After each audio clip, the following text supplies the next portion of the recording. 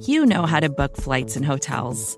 All you're missing is a tool to help you plan that unbelievable travel experience. That's why you need Viator. Book guided tours, excursions, and more in one place. There are over 300,000 travel experiences to choose from, so you can find something for everyone. And Viator offers free cancellation and 24/7 customer support for worry-free travel. Download the Viator app now and use code Viator10 for 10% off your first booking in the app. Find travel experiences for you. Do more with Viator.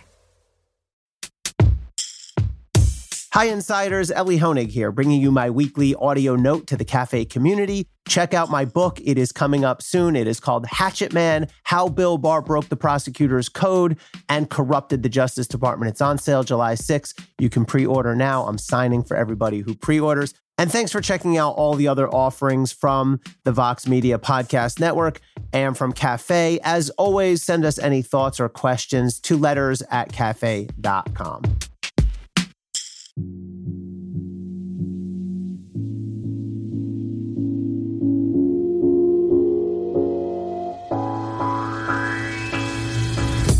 The Trump White House tried to get the United States Department of Justice to steal the election.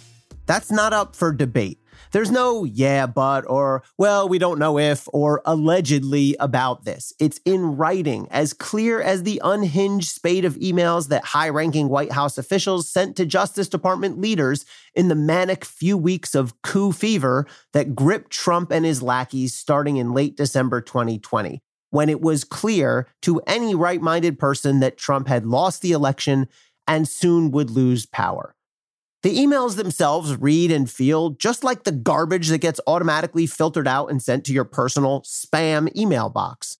Wild conspiracy theories, desperate entreaties, a delusional sense of self-importance, bizarre fonts, and needless capitalization, capital N, capital C.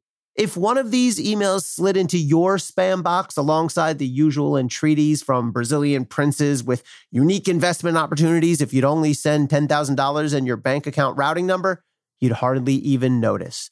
The thing is, of course, these emails came from the White House and they went to the Justice Department. Now, the actual emails have become public now, thanks to the work of the House Committee on Oversight and Reform. I'm often critical of House Democrats for their weak enforcement tactics, but I have to hand it to them on this one. They lived up to the oversight in the committee's name. A walk through these emails is enlightening and even sort of funny, though any sense of mirth is offset by the fact that the whole situation is just so damn alarming. Let's take a look. The chain starts with a December 14th, 2020 email from Molly Michael, Trump's Oval Office coordinator, to Jeffrey Rosen, who had long served as Deputy Attorney General, and that same day was announced as the temporary successor to William Barr upon his imminent departure. The email itself has no content, but Michael forwards to Rosen a list of, quote, Antrim County talking points, Antrim County being a county in Michigan, which include a disjointed list of, quote, key facts, including enlightening morsels like, quote, Secretary Benson lied, and, quote, federal law was violated, and, quote, laws have been broken, capital B in broken for some reason. And then there's a riveting list of, quote, arguments against us, followed by, quote, counters. For example, argument against us. It didn't impact the election. Counter. It impacted offices and propositions from president down to the school board. Well, alrighty then. We're just shy of argument against us. Yeah-huh. Counter. Nuh-uh. A few weeks later, on December 29th, we see a more alarming email from Michael to Rosen and Rich Donahue, then another high-ranking DOJ official. Michael wrote, the president asked me to send the attached draft document. I have also shared with then Chief of Staff Mark Meadows and then White House counsel Pat Cipollone. The attachment is a draft complaint to be filed by the Department of Justice in the Supreme Court seeking to overturn the election. It's largely a repackaging of the same DREC filed by a coalition led by the Texas Attorney General, which the court already had summarily rejected. Meanwhile, some pathetic cloak and dagger wannabe private lawyer named Kurt Olson tried to get into the mix. emailing top Justice Department officials that, quote, attached is a complaint to be brought by the United States modeled after the Texas action, and that, quote, the President of the United States has seen this complaint and has directed me to brief AG Rosen in person today. First, who in the hell is this Kurt Olson guy, and why would any DOJ boss take orders from him? Second, saying the lawsuit was, quote, modeled after the Texas action is like offering up a dirigible modeled after the Hindenburg.